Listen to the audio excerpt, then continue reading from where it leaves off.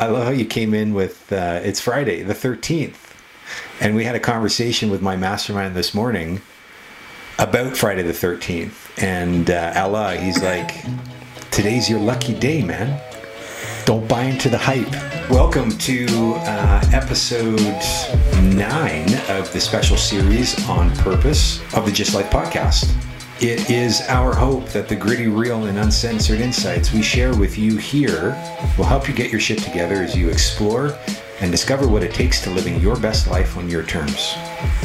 Purpose. I feel like I keep saying this word.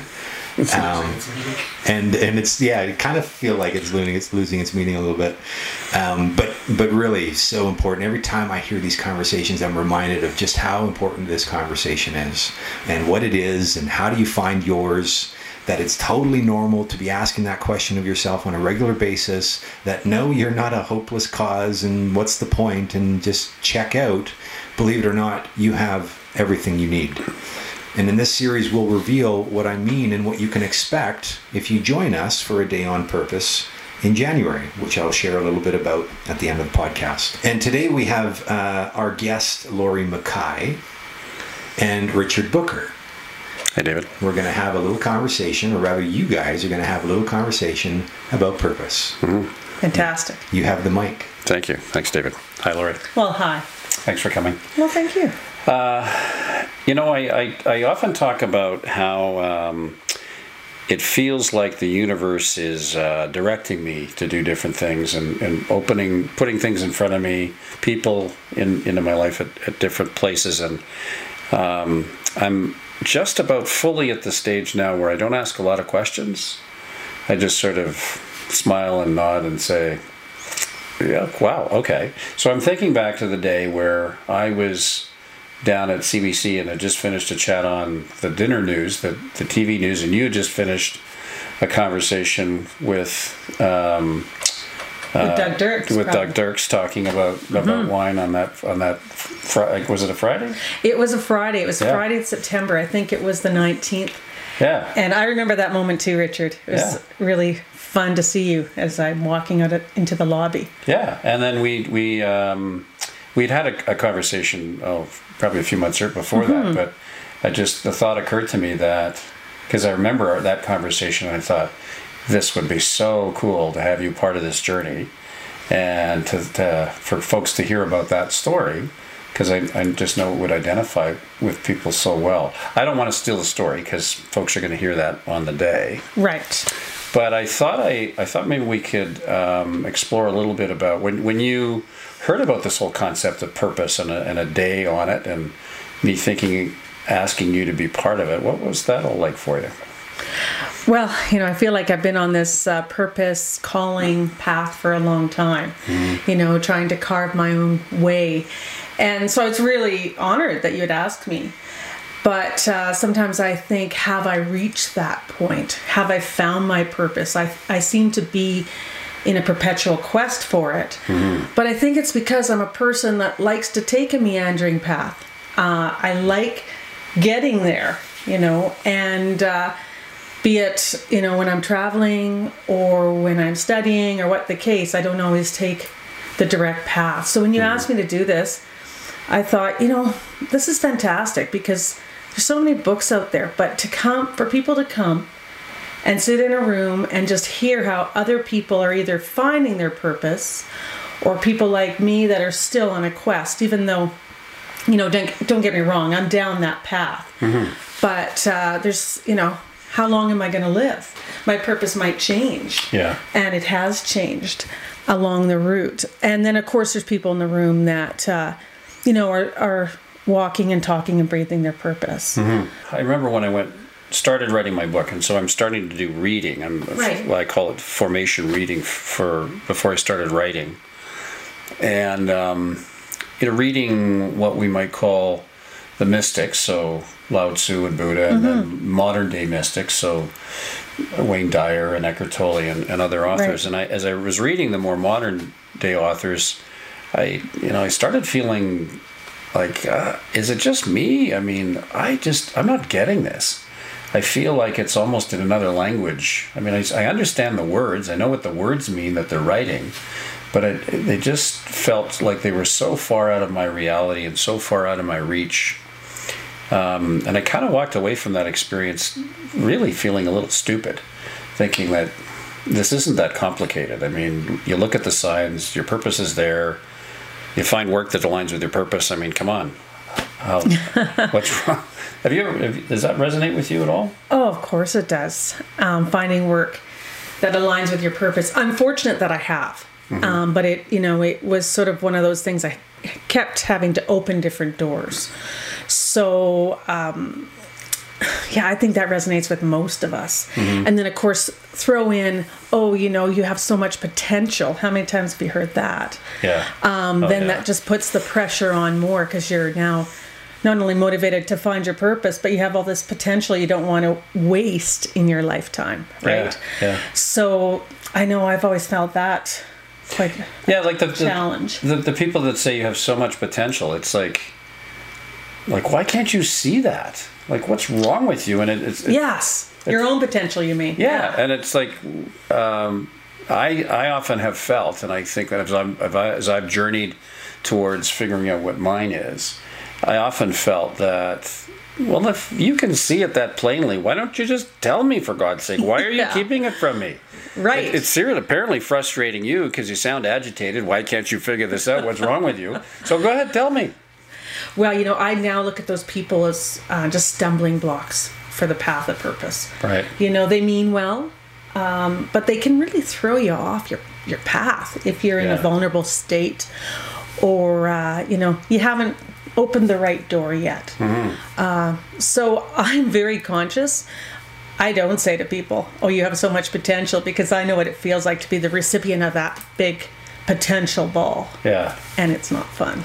Yeah, it's kind of like a medicine ball and it's covered with axle grease or something. And some spikes in there too. Yeah. Get stuck. Now what do I do? So you were saying you're well on your way. So I'm curious then, what were you seeing, feeling, hearing? Are you seeing, feeling, hearing that it sort of leads you to feel like, this is the right way to go? A lot of trial and error for sure. I mean, because the path I started on and the one I'm on are certainly different. But what sort of makes me realize that I'm on the right path is really how much I love doing it. So my path is in the wine world, and it's just a great vehicle for, exploring a lot of different elements that I like to do. And, I really thought it was going to be a short stint, and it's turned out to be just a really good way to find my purpose and, to have a good time along the way. That's a really important part of it. You're on your purpose path if you're enjoying it. Yeah. You're getting invigorated and you want to do more of it. Yeah. Right? Because I studied economics. I know what not being on my path feels like. Right? And not that there's anything wrong with economics. Economics is great, but it wasn't the right path for me. Yeah. And I had to get a degree under my belt before I realized that. Yeah. So I'm one of these people. I'm very clear on what it's not, or I was when I was younger. Right. I remember the first planning dinner we had. Yeah. Feels like a year ago now. And I have many fond memories of that evening. And you were very generous in helping us pick the wine that we were going to enjoy with that meal. And I remember I was in the kitchen busily just sort of plating stuff, and there was a sort of a low hum of conversation, and then out of all of that, you kind of launched into role. And maybe even launched into purpose, and all of a sudden there is this skilled, articulate, professional sommelier guiding us into what was going to be accompanying our conversation and our experience that evening. And it was interesting for me to be standing in the kitchen, because fortunately right across the island you were standing at the table and looking towards the kitchen, so I could see this transformation happen. It's like I remember all the pieces were sort of floating around in space, and then in that moment just came kind of glued together. What was it like on your side of from behind your eyes looking out into it? Oh, well, that's fun for me. I wanted people to have to fill their glass with the right wine. which might seem like a little thing. Yeah. But there's so many wines out there, and there's so many better wines than others at the same price point. So I just want people to explore and realize you don't have to settle. You don't even have to settle for the little things, be it a glass of wine or whatever the case may be. And, wine's one of those subjects can easily be intimidating. Of course, it was a great group around the table, so they weren't intimidated. They were excited to try, something new, because I made sure I brought things that I didn't think most people knew about. Right. So, no, when I'm in that role, I just feel very at ease. Right. Yeah. So what role does that role play in having you feel like the wheels are on the rails?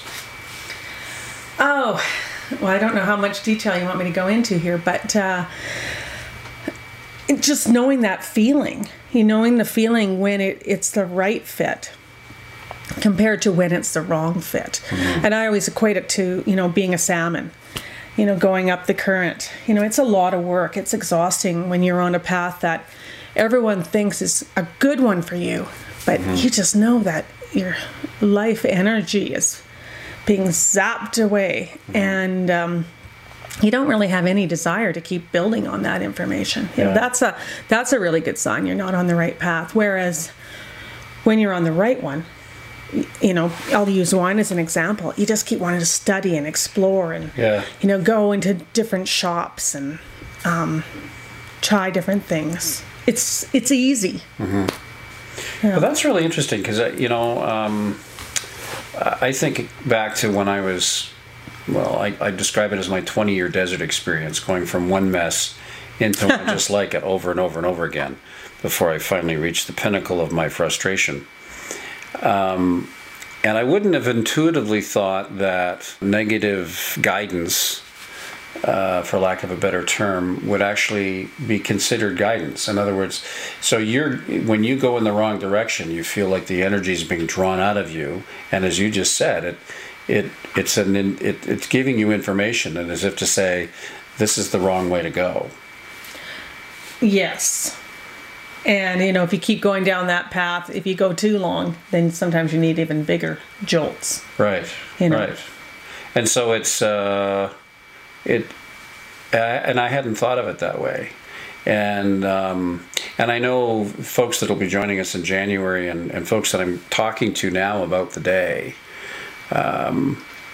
are looking at the question. And as David was saying earlier, it's this purpose. Yeah.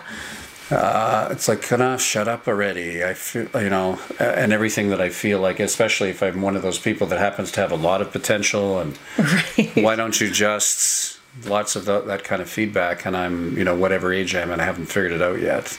I don't want to hear about it. I don't want anybody talking about it. And yet you just shared some insight that says, well, we actually may have an awful lot of information available to us if we just kind of look in the rearview mirror a minute and see what were the things that we were doing and what were the paths that we were following that were taking energy from us and not giving it to us. And then you look at the path that isn't that way. Well, I think sometimes when you watch someone else, that's when you can see it. Is you can tell when they're really in their zone too. Yeah. Right? And, seeing you up on a podium, I've seen you at different events on a podium, you seem like such a natural.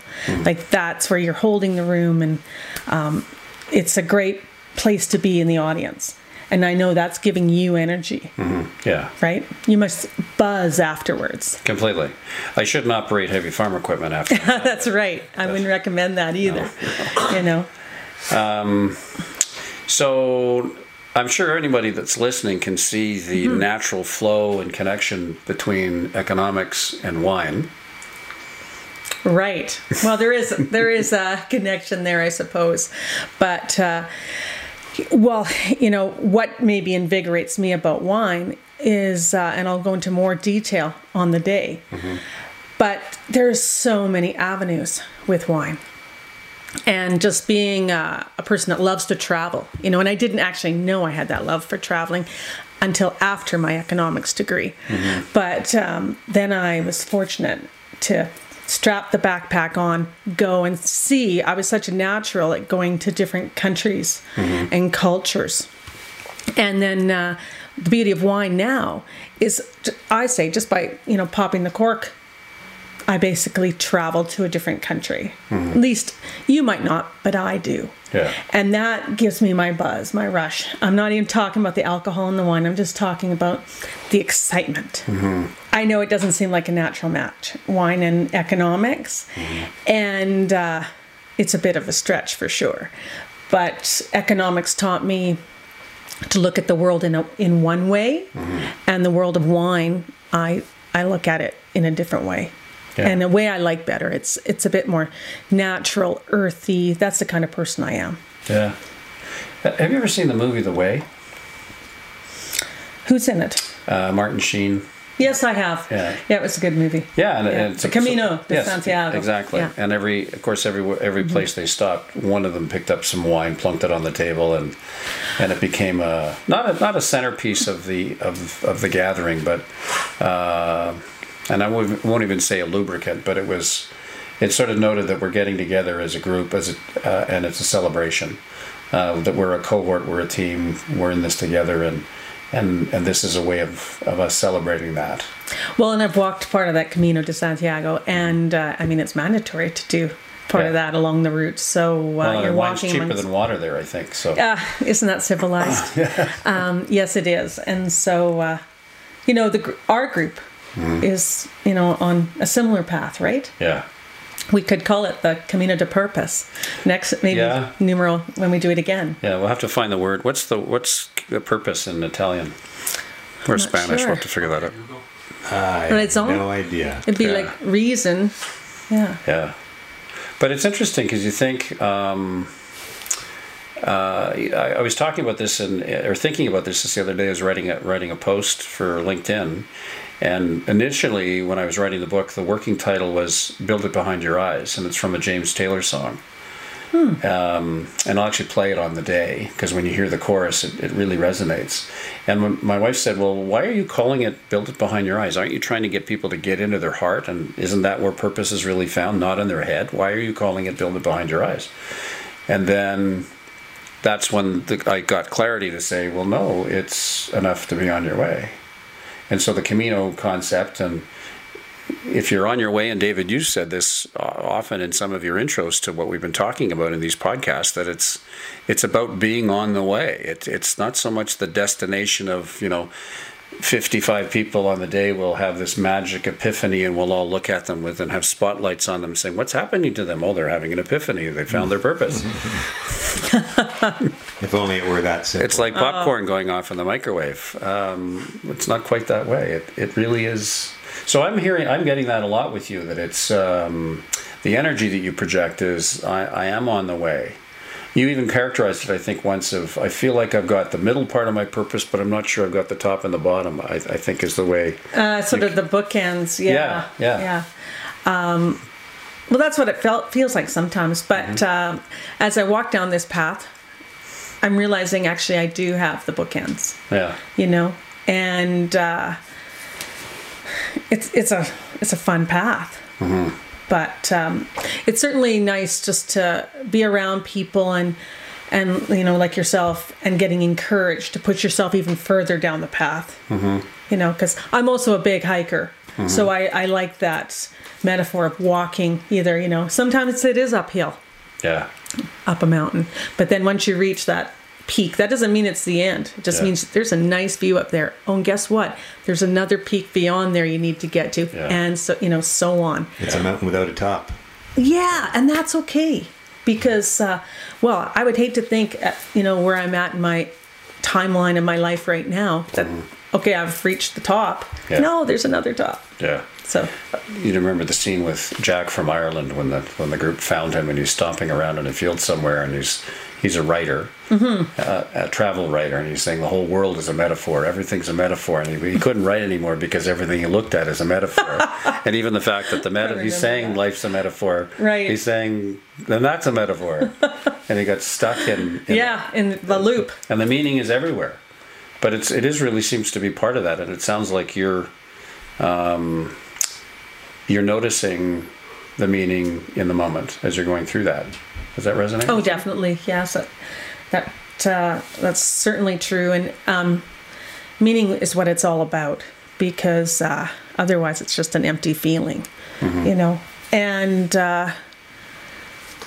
fortunately, you know, I have veered off the path. It hasn't been all wine all the time. I've done other things besides that, which have been meaningful as well. And it, you know, it's taught me, you know, when I truly connect. And so, yeah, that's a big part of the purpose path. You have to feel that connection to what you're doing, and and I certainly do. You know, I think you may have really hit on something there. And David, to your opening comment about purpose. Maybe it's not that. Maybe it's purpose path. And when you put those two words together, that it maybe purpose seems like that annoying little gnat that's buzzing around your ear or in your peripheral view that you do this and you can't ever bat it away. But purpose path is kind of what we're supposed to be on rather than where we're supposed to physically be as a destination.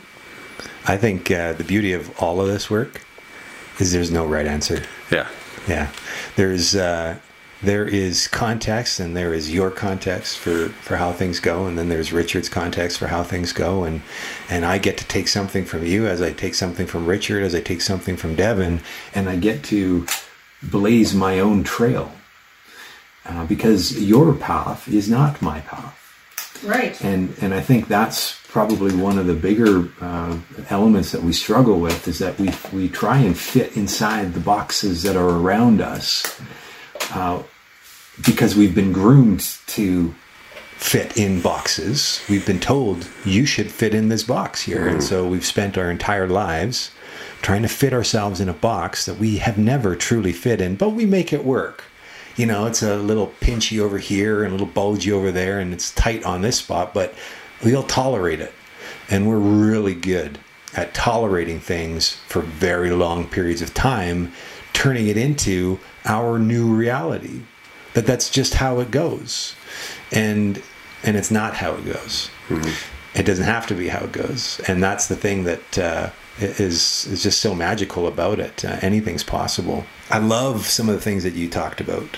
Okay. And this meandering path is so perfect, because most of us are racing down the path, missing everything along the way that were necessary guiding posts, right? Directions for us to now go along a different path.